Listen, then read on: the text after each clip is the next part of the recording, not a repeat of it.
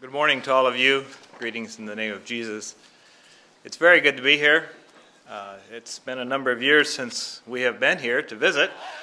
I believe we came here in the beginning of 2012, right after Brother Gerald died.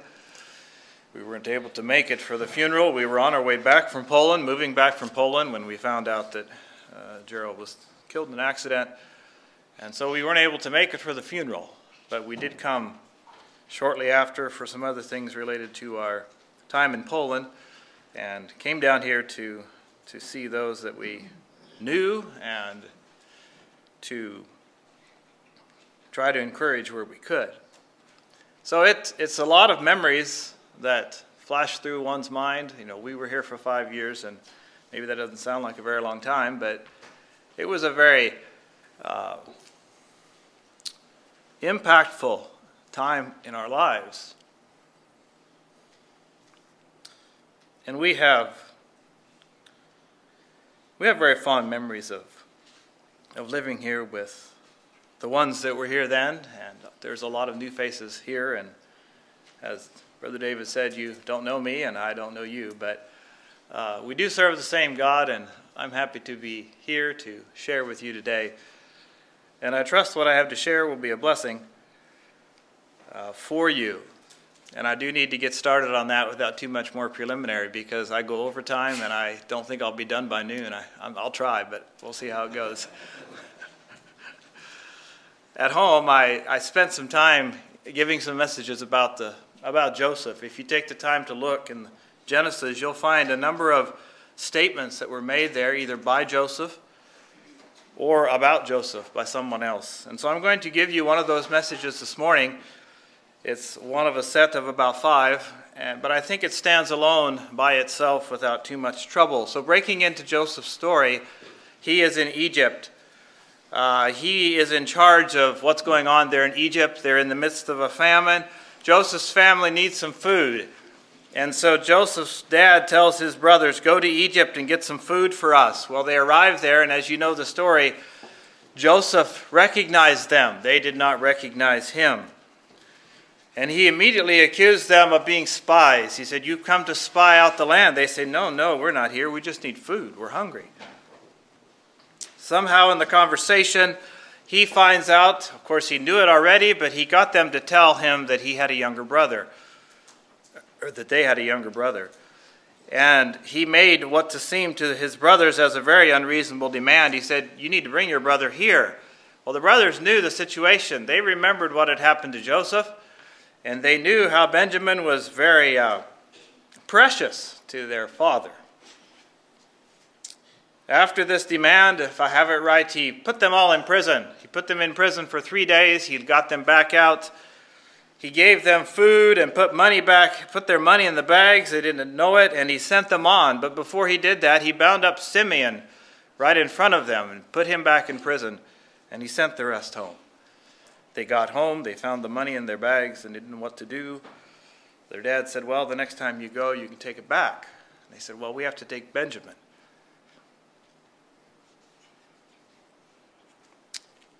Well, as time moved along there, they did run low on food, and I don't know if Israel or Jacob forgot about it, but he said, go get more food. And the boys said, we have to take Benjamin. So you can read in there how Israel lamented what had to be done. But finally he said, we'll take Benjamin. Go get some food. We need some food. And so they went back with Benjamin. Of course, Joseph saw them come. He knew who they were. They still didn't know who he was. And he prepared a banquet for them. He put them in order of age, and the brothers were quite amazed that he knew their ages without them telling him. And again, he gave them food, gave them lots of food, put the money back in their sacks again. And this time he told his servant, as you know the story, put my cup in one of the sacks. In fact, put it in Benjamin's sack and send them home.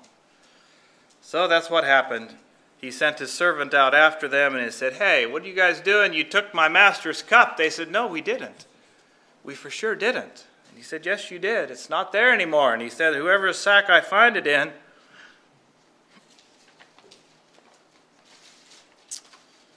he's going to have to go back.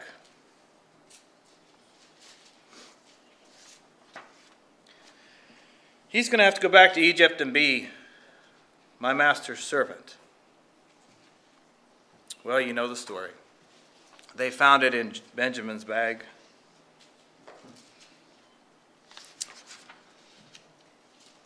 And the brothers, knowing what was going on here and knowing how it would affect their father, and they just turned all of their animals around and they all went back. They all went back to talk to this man who was making all of these unreasonable demands. And it says in the Bible that Judah explained the situation to Joseph and how Benjamin was so much a favorite of his father's. He explained to Joseph how one of their brothers had disappeared. Something had happened. I don't remember the details, but he explained all of that. Of course, the ironic thing is he's talking to Joseph, who knew all of this already. Finally, at the end of that discourse, Judah says, you let Benjamin go home, and I'll stay here.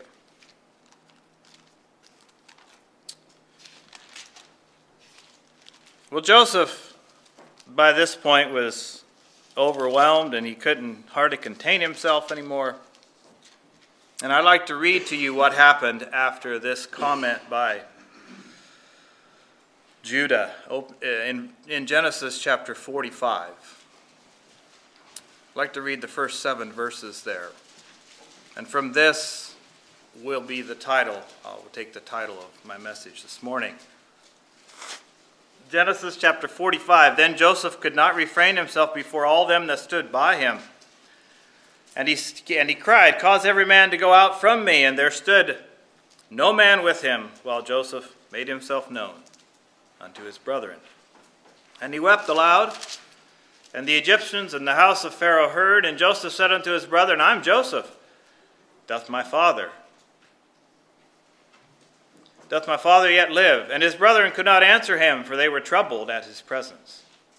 And Joseph said unto his brethren, come near to me, I pray you. And they came near. And he said, I am Joseph your brother, whom ye sold into Egypt. Now therefore be not grieved, nor angry with yourselves, that ye sold me hither. For God did send me before you to preserve life. For these 2 years hath the famine been in the land, and there are yet 5 years, in which there shall neither be earing nor harvest. And God sent me before you to preserve you of posterity in the earth, and to save your lives by a great deliverance. Joseph, a preserver of life, is the title of the message. God did send me before you to preserve life. You look at this story, Joseph was in a position where he could do that. He could preserve the physical lives of his biological family without any difficulty. They were 2 years, as it says in this short passage, into this 7-year famine, and he had everything he needed to provide them with everything they needed to survive the next 5 years without any difficulty. And the Bible tells us that he willingly did that. He willingly did what he could and effectively provided for the physical lives of his family, those that he really cared for. A beautiful picture of a young man who had every reason to tell his brothers something like this. You are getting what you deserve. You mistreated me, and you caused me to end up in Egypt all by myself as a slave, separated from my family. Now look, you're hungry and I have everything I need. You can just go and solve this problem on your own. I'm not interested in helping you out. He had every right and every reason to say that, but he did not. Instead, he said, God did send me before you to preserve life. And because of that belief and because of that realization, Joseph stepped into the gap right at this point in this story and became the preserver of life for his family. The question for you and me this morning that I want you to consider is quite simple. Are you and am I preservers of life or are we destroyers of life? Do you have any idea if God has called you to step into some gap and preserve life? Does your life encourage life in others, or does it encourage death? Does it encourage life in your own personal journey, or does it encourage death?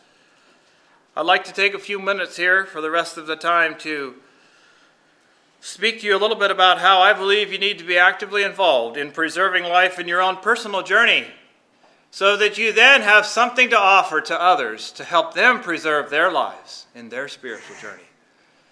Because if you forget everything else of what I have to say this morning, please understand, if you aren't preserving your own spiritual journey, your life in your own spiritual journey, you have absolutely nothing to give to anybody else. And so I'm going to focus on that first for a little bit, and then we're going to try and wrap this up with some illustrations of how we as people can be active in preserving the lives of those around us. I'm going to tell a few stories to illustrate that once we get to that point. And I will say that some of these stories, they're personal, not all of them, and some of them will be a little difficult, I fear, for me to give to you, but I'll do the best that I can. So let's look at it first from this personal perspective. What should you and I do personally to preserve our own lives from destruction? We're talking about preserver of life. You know, you look at Joseph, I don't know what he did. The story of his life and his own personal journey is quite limited. But he came through time and time again as a young man who apparently was active in working at nurturing a relationship with God that stood him in good stead when he needed it. But there's little evidence of what he did. What did he do when he was in prison? Did he read his Bible every day? Did he have a Bible? Did he read? I don't know. But somewhere along the line, he stepped forward and didn't give in to temptation when Potiphar's wife tempted him. He didn't give in to bitterness when the butler forgot about him.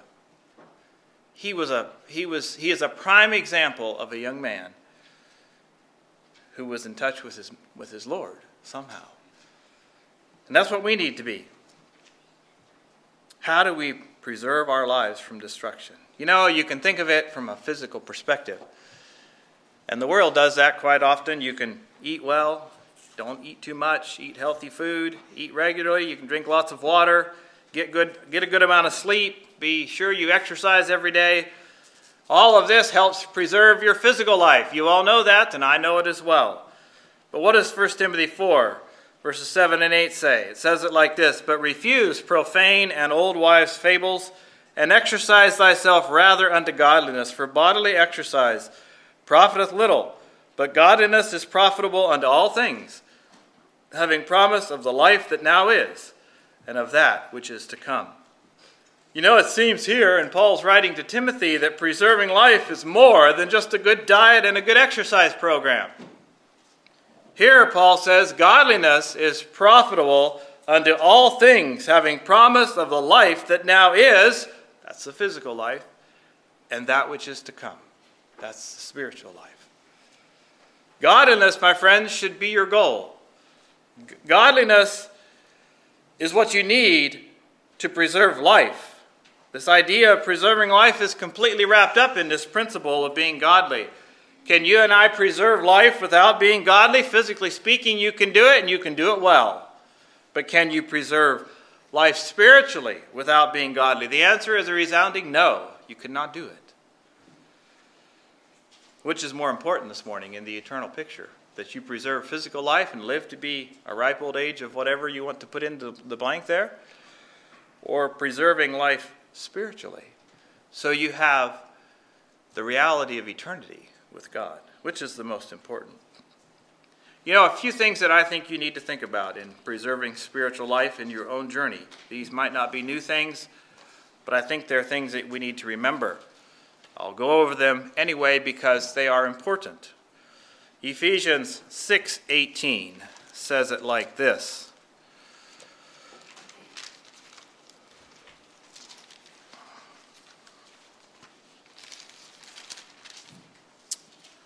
"Praying always with all prayer and supplication in the Spirit, and watching thereunto with all perseverance and supplication for all saints."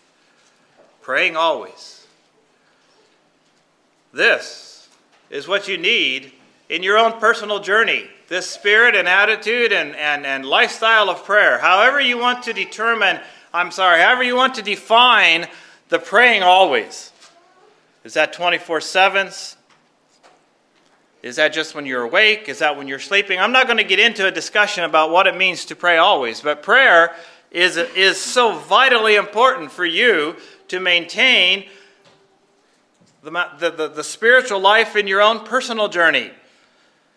You know, it's interesting to me that Paul spends a lot of verses here in Ephesians 6 describing to us the armor that we are to wear.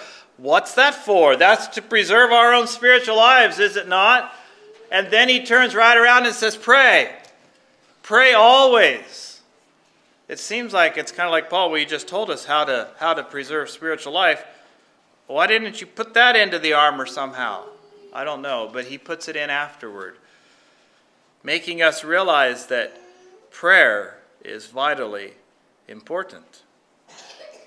Prayer sometimes can be frustrating because, it maybe doesn't generate the results that we want. We don't get the answers as quickly as we wish we would. And yet it is prayer that is vital to maintaining your own spiritual life. So you have, therefore, something to give to someone else. Psalm 55 says, evening, morning, and noon will I pray. Again, a picture of prayer all the time. James 5 talks about how the prayer of a righteous man availeth much. Prayer. How much do you pray? How important is that to you this morning? I don't pray as much as I should. I know I don't. I do pray. But I've heard and I've always admired those that put lots of time into their prayer life, and they testify of that, and it always impresses me. Why? Because 1 Peter says it like this. 1 Peter chapter 4, verse 7. But the end of all things is at hand. Be ye therefore sober, and watch unto prayer. The end of all things. We don't know when the world is going to end, when Jesus is going to return. But it is coming. And we want to make sure our spiritual lives are as they should be. Prayer. Another part of preserving our own spiritual lives is meditation. Joshua 1:8, where Joshua said, this book of the law shall not depart out of thy mouth, but thou shalt meditate therein day and night, and so on. Meditate day and night. Again, it's a picture of an always, a continual meditating on God's word, reading it, studying it, discussing it, making it vital, seeing how it fits in every area of our lives. The Bible says in 1 Timothy 4, if I can find it here, verses 15 and 16. Meditate upon, this is Paul speaking to Timothy, meditate upon these things, give thyself wholly to them, that thy profiting may appear to all. Take heed unto thyself and unto the doctrine, continue in them, for in doing this thou shalt both save thyself and them that hear thee. Meditate, take heed. Why? Because you'll save yourself, and then you'll save others as well. How is your spiritual journey this morning? Are you even able to be a preserver of life to those around you? I'd like to go to Philippians chapter 4 and just walk you through a few things here that Paul gives in the first 9 verses. As what I believe, it's a very concise and a very complete overview of what you and I need this morning to preserve life personally. So we'll go down through here. I won't talk about each of these very, very much, but I want to share them, and you can consider them maybe in your own personal study.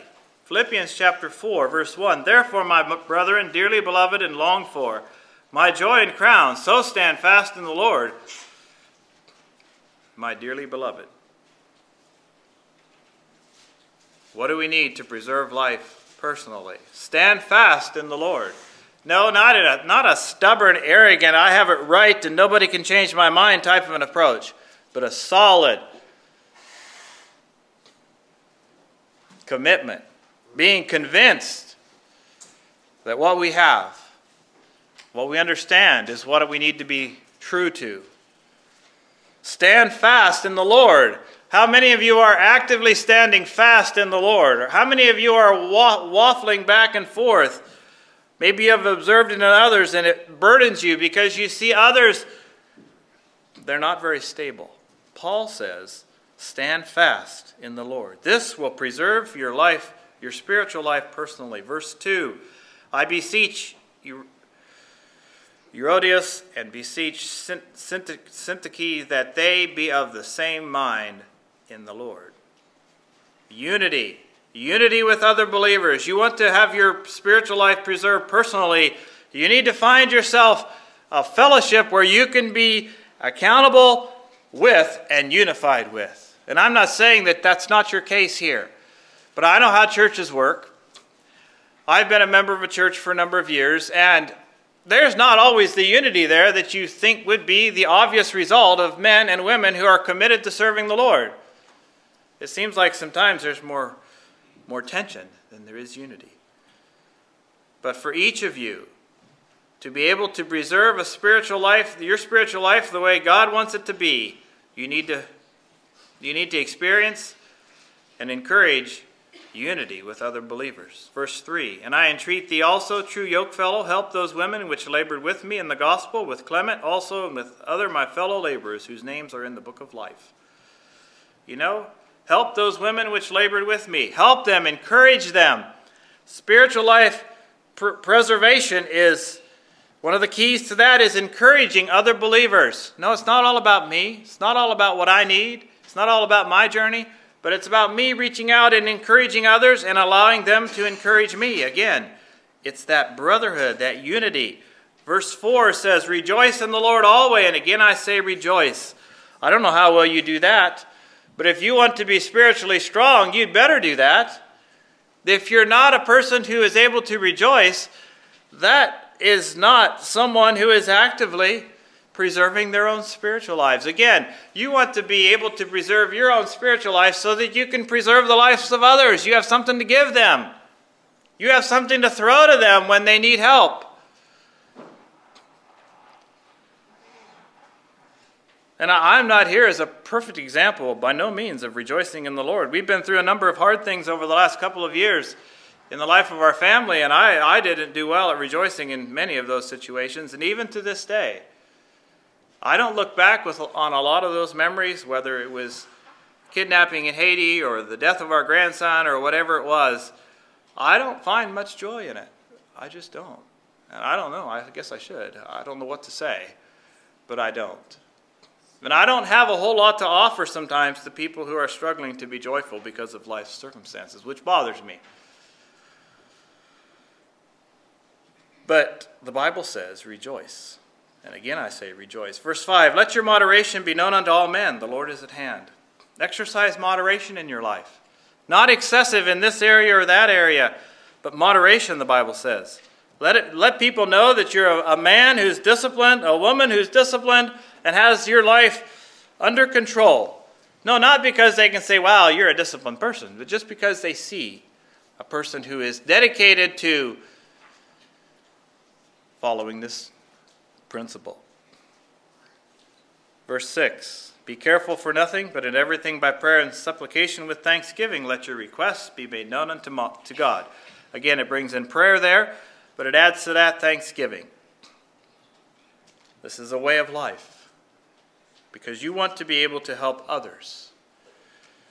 Stay strong and preserve the spiritual life in other people's lives. It says in verse 7, that all of these things lead to peace. And the peace of God, which passeth all understanding, shall keep your hearts and minds through Christ Jesus. Peace. How many of you have seen spiritual life preserved by anything other than peace? How many times has strife preserved spiritual lives? Have you been involved in strife and realized that, wow, this strife I'm in just makes me really want to serve God? You know, that's just an odd statement, and you know it is. It's peace that encourages you in your spiritual journey personally, and it preserves that in your life personally, as well as encourages it in others. Verses 8 and 9, finally, brethren, whatsoever things are true, whatsoever things are honest, whatsoever things are just, whatsoever things are pure, whatsoever things are lovely, whatsoever things are of good report, if there be any virtue and if there be any praise, think on these things. These things which ye have both learned and received and heard and seen in me do, and the God of peace shall be with you. Beautiful summary of what is needed by you and me personally to preserve our own spiritual lives the way God would have us to do.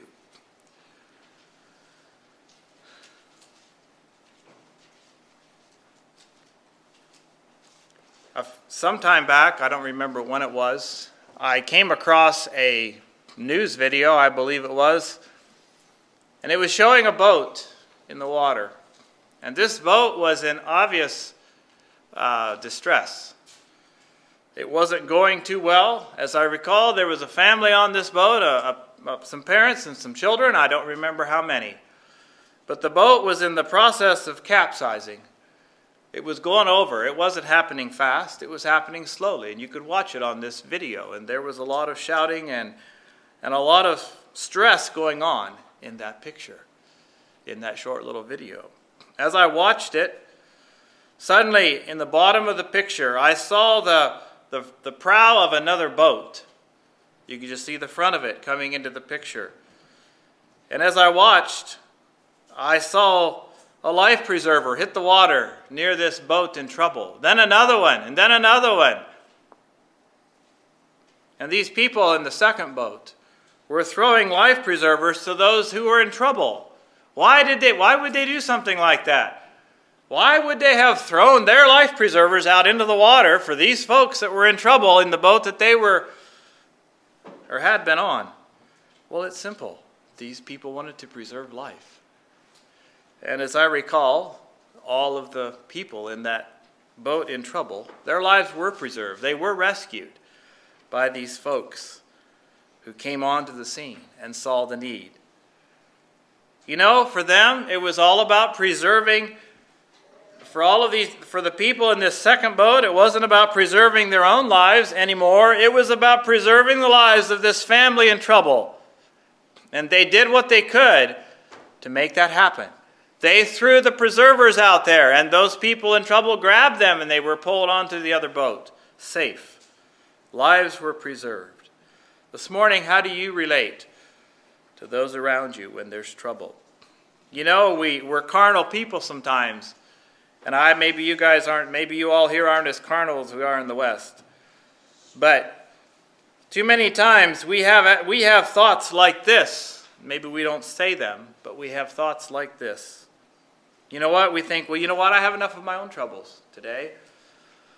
I've got enough troubles to deal with. That person in trouble, just going to have to figure it out himself. Or maybe we say, you know, we've been through so much and life's been so rough and tough and hard that, you know, we say, well, I wish I could help him. I mean, I see that person in my church needs help. But you know what? I just don't have the energy. I'm too tired. They can figure it out themselves. Or maybe we're a bit more judgmental and we say, well, you know, if these people would have just done it differently, if they would have been a little smarter, they wouldn't be where they are now. And we walk away with our nose in the air. Or maybe we say, well, you know, before they ever got into this problem, I told them that they shouldn't do it that way, and they didn't listen to me. So I don't really have time to talk to them again. Or we might say, you know, they're just getting what they deserve. You know, the Bible talks about sowing and reaping. Had they thought about that before they did what they did, they wouldn't have done what they did. What else can they expect? Or maybe at some point in this journey with these dear people beside us who are struggling, you know, we reached out to them a few times and they didn't want our help, and so we're sitting there thinking, well, I've tried already. I tried 2, 3, 4 times, and they just pushed me back every time. Or maybe we're just, you know, I don't know if we'd say realistic or fatalistic, but we just say, I don't know what to do. You know, I don't know how to help them. But I think that person there knows how to help them, they can help them. I'll go on my merry way and do something else. You know, any of these approaches are approaches that maybe all of you have thought about from time to time. And I'm not here to condemn you for thinking about them, but I'm here to help you understand that any of those approaches that I just gave you do not preserve life. In fact, they destroy it. That I have no idea what's going on in this church. I have no idea what the needs are. I have no idea if there's tension. I don't know anything about you folks here. So if you feel like I'm talking about you, it's not me talking about you. It's somebody else talking about you. But I'm here this morning to urge you to be active in preserving the lives of those around you. You know, maybe you don't have church troubles here in the East, but there's church troubles all over the place, in the West, in the Midwest, in the North, in the South. Why? It seems like people are so much more actively involved in destroying than more involved and more interested in destroying than preserving. Joseph told his brothers, he said, just don't get stressed about what happened. God put me in this spot to preserve your life. And that's what I'm going to do. And I'm here to tell you that God maybe has put you in the spot you're in right now to preserve someone's life. There was a young man who I knew some years back. We'll call him James. When he was growing up, I talked to him maybe about 10 years ago. I don't remember, 8-10 years ago. And he shared with me his testimony. And in that testimony, he said, you know, when I was growing up, when I was a teenager, I struggled. I wasn't sure I wanted to serve the Lord Jesus Christ. I didn't know if I wanted to follow him. And I did some things that I shouldn't do. I shouldn't have done, I'm sorry. But he said there was another man in the community where I lived. And we'll call him Charles. He said Charles cared about me. He said Charles would come and talk to me. And he would say, you know, James, you don't want to do that. You don't want to go that direction. Do you know where you're going? Do you see where you're headed? And he said, I didn't always listen to Charles very well. But he said Charles didn't give up.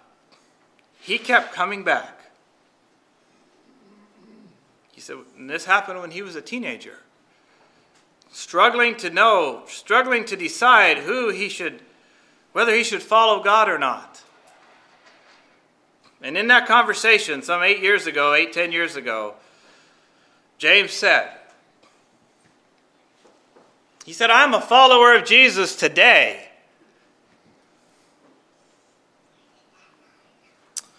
Because of Charles's quiet and persistent pursuit and interest. James is 40 plus today. He's got a family. As far as I know, he's very committed to serving the Lord. You know, and I think we all would want to say that we want to be a preserver of life as Joseph was. You look at what Joseph did. You look at how he responded to his brothers, and we're impressed. And we just say, that's an ideal that I want to have in my life. That's how I want to be in every situation that I find myself in. And I hope you can be. But just to put a little bit of meat on these bones, so to speak, I'd like to give you a few illustrations of life preservers that you can throw to that person floundering in the water to save their life. You can throw the life preserver to them for the purpose of preserving their spiritual life so that they can continue.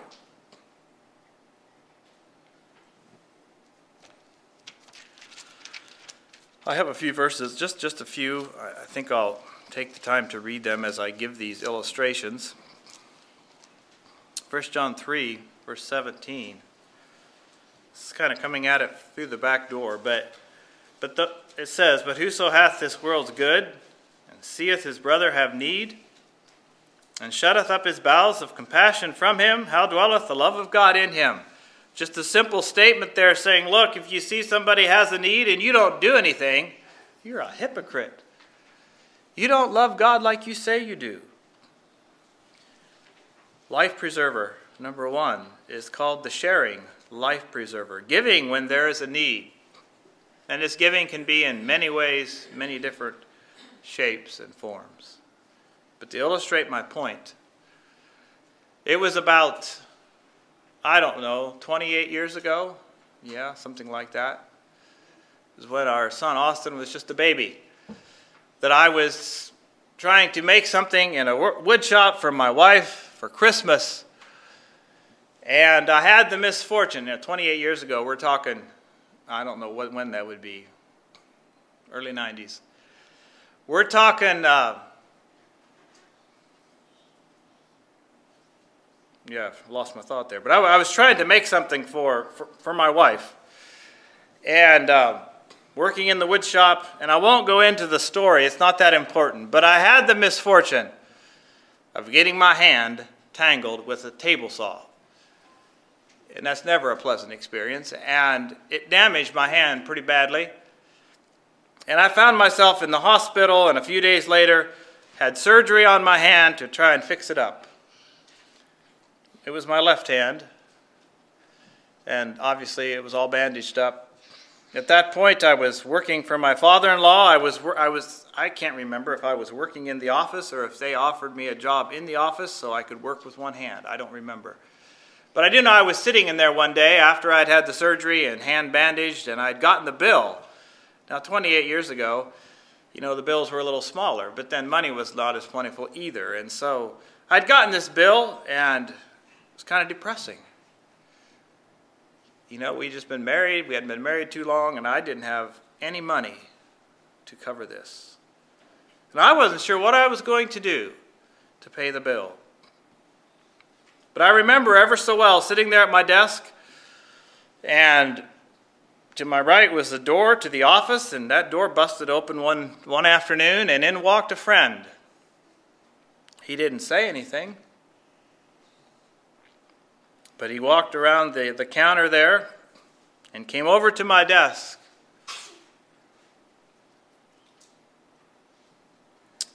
And he put his hand out, and he opened it, and bills dropped on my desk.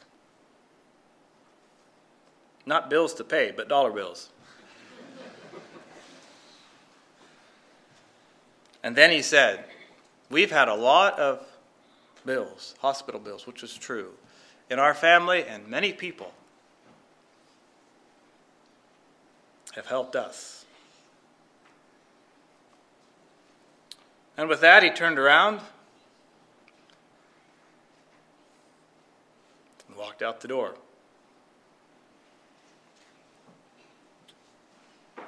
That was a life preserver. I don't remember how much he gave. I don't know how much it dented the bill. I don't remember that detail. But I do remember the feeling of somebody caring enough to throw a preserver my direction.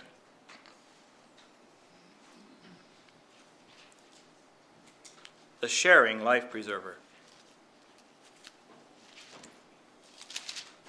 Galatians chapter 6, verse 1 says, "Brethren, if a man be overtaken in a fault, ye which are spiritual, restore such a one in the spirit of meekness, considering thyself, lest thou also be tempted."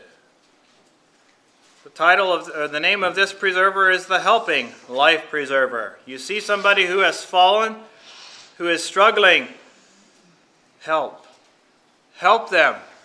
Help them so that they can continue on. You say, well, how do I help them? Well, that's what the Spirit of God will help you to understand. You first of all have to be willing to help them. The story is told of a young man by the name of Brett. He lived in a community. He was a normal young man. He was a follower of Jesus, very much wanted to serve the Lord, but he struggled with things that young men struggle with. He had struggles with purity and trying to keep his life in order and in that area, and he wasn't sure what to do. He didn't know he could hardly find his way.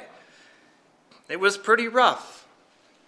And one day, an older gentleman, who we will call Dylan, realized that Brett was struggling.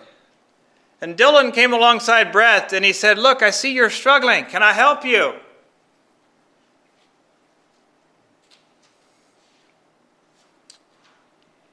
Well, Brett accepted Dylan's help. And he allowed Dylan to come alongside him and walk with him for quite a few months. Brett grabbed that life preserver. And together, they were successful. Today, Brett is a man of God, will testify to you that he has overcome in those areas of his life. Why? Somebody saw his struggle and threw him a preserver. Somebody helped him. Verse 2 in Galatians 6 says, "Bear ye one another's burdens, and so fulfill the law of Christ." Carrying the burdens of others. We call this the bearing life preserver. It's already been referred to that, I'm sorry, it's 3 minutes after 12. Just sit tight, I'll be done. Don't get a chance to preach here very often, and so I take advantage of it. No, that's not the point. It's already been referred to that we were in Poland for a number of years. And towards maybe in about the year 7 or 8, we decided to build a house in Poland. And we built that house, went through all of the steps that needed to be done to get approvals, and I don't remember nearly all of those details anymore, but I do know we got all the approval and everything done, and we got it built, and we're trying to get the final approval. Ran into all kinds of headaches. And by that time, we had already planned to come back to America, come and leave Poland. And we wanted to get the final approval before we left Poland. And I remember it just was getting worse and worse. And speaking Polish, at that point we could do it fairly well, but still with some of those discussions, it was almost impossible sometimes to know what these inspectors wanted. And they were very rarely helpful. And I remember, we were getting closer and closer to leaving, and we were not getting this problem solved. It was just getting worse and worse. Didn't know what to do. Didn't know how to find our way. And it was very, very discouraging. And I so well remember a friend of mine there in Poland, a Polish man. His name was Peter. We learned to know him and his family. Very good fellow. Very much wanted to help. And somehow he realized, I don't know if I told him or if he just realized, we had a problem on our hands. And he came alongside me and he said,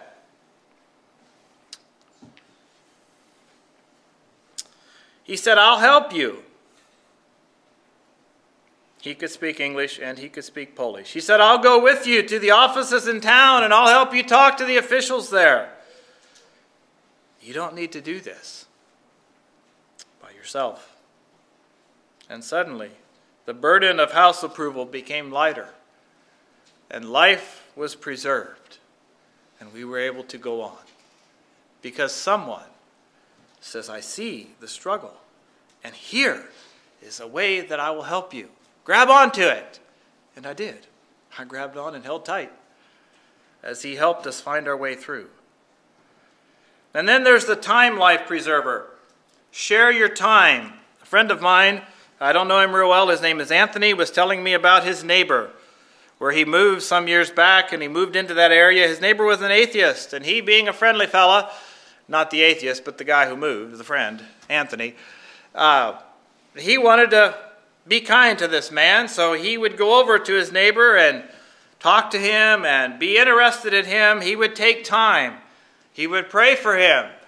This atheist man realized that Anthony is a Christian, and he told Anthony, he said, "You know what? I don't want to hear anything about your God. Just be quiet."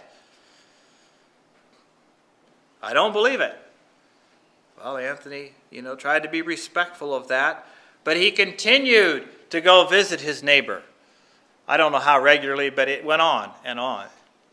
This was several years ago when he first met him. I don't remember how many years ago. But Anthony told me just a couple months ago, he said, you know what? He said, things have changed.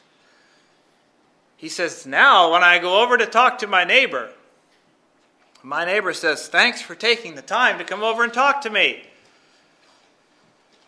You know, I believe there is a God now.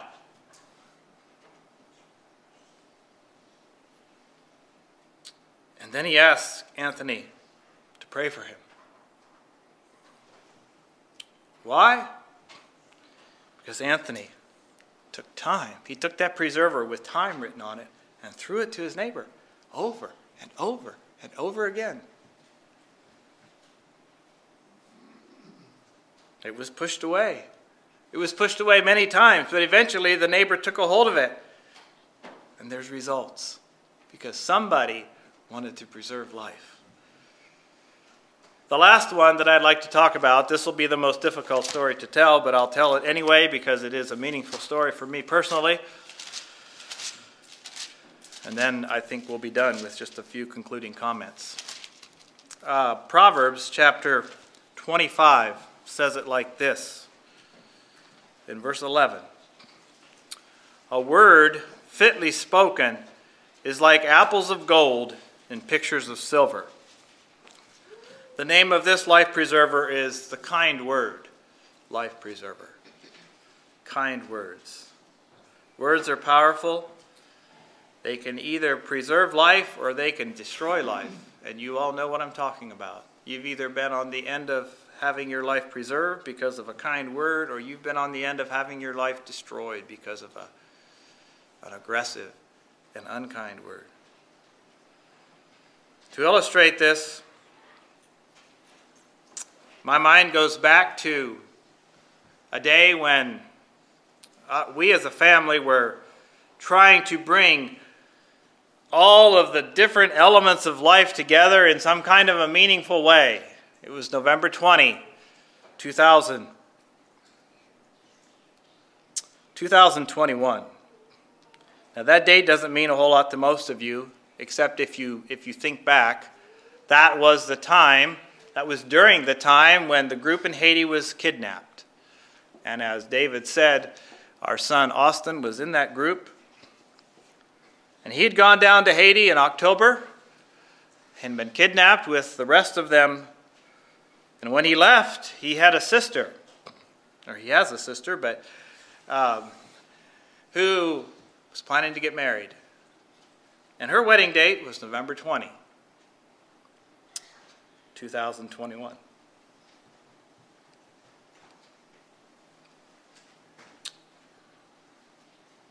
Of course, the story of the kidnapping is full of all kinds of details that I won't go into. But it became fairly obvious to us that, Austin's not gonna be at this wedding. He left to go to Haiti, telling all of us that he's going to come back for the wedding. And so we were trying to figure out how to deal with the joy of a daughter getting married and the pain of a son who was missing. And that was a difficult journey. It was a difficult journey to walk. And I don't know how well we did. But I do remember very clearly that morning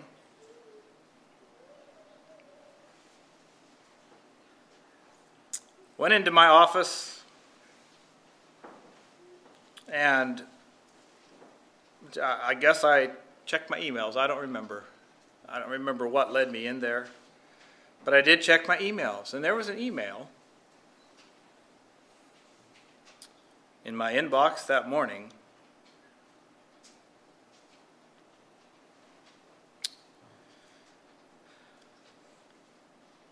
from a man that I barely even knew.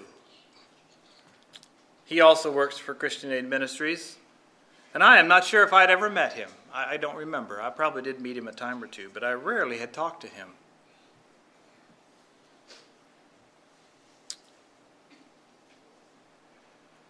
Some of you probably know Brother Ryan Martin from Canada. But he had decided to send me an email. And of course, as I mentioned, this was in the midst of the kidnapping, and yes, that kidnapping had drained all the energy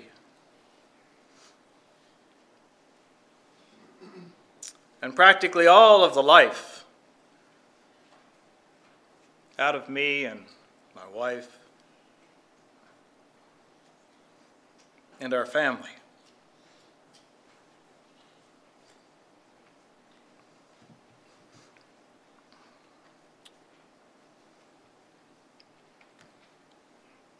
And in the midst of that situation,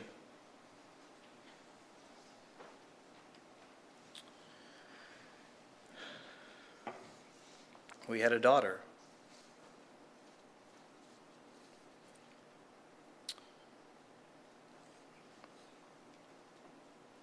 Getting married. A daughter who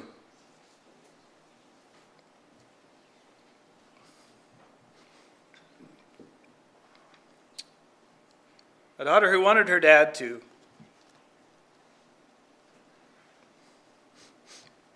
and her mom to rejoice.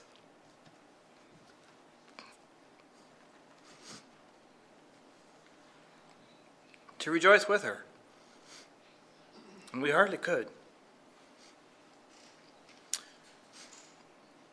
But in the midst of all of those emotions, Orion wrote this email. Kind words they were. He said, "Dear Brother John,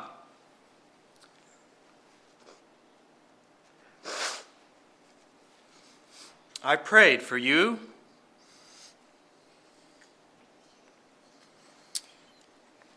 and your family this morning as you experience a bittersweet day, celebrating the marriage of your daughter.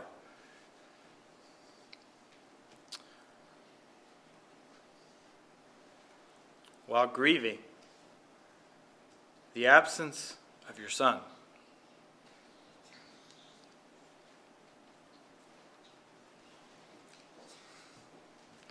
May God be very near to you as you sort through your emotions today.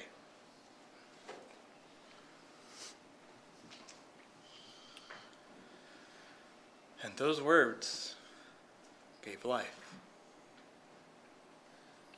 This morning, I go back to the question, are you a preserver of life or a destroyer of life? You know, we all want to be life preservers. I'm sure there's other preservers that God would have you and me throw to other people. And you know, people might ask, why would you do that? It's because in all of our hearts, we want to preserve life and not initiate death. We don't want to break the bruised reed completely or quench the smoking fox completely. We desire to provide healing where bruising has occurred and to fan into flame the fire that is about to go out.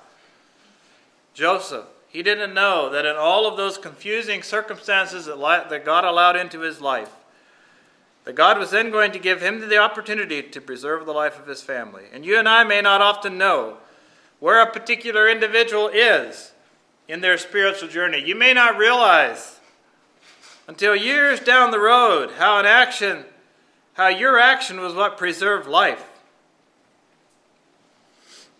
When the energy to continue was almost worn out and lost. So in light of this reality, I just beg of you, don't hold off in throwing a life preserver until you see a person about to perish spiritually. Rather, try to be so in tune with God's Spirit that when he moves you to throw a life preserver to another person, you throw it, even if you don't quite know why. You know, some of the stories I gave, the reason to throw them was very real or clear, but sometimes it's not. And then if someone comes to you and says, why did you do that? Why did you offer that action of preservation when all seemed to be well and good? The answer from you can be very simple. Because I wanted to preserve life.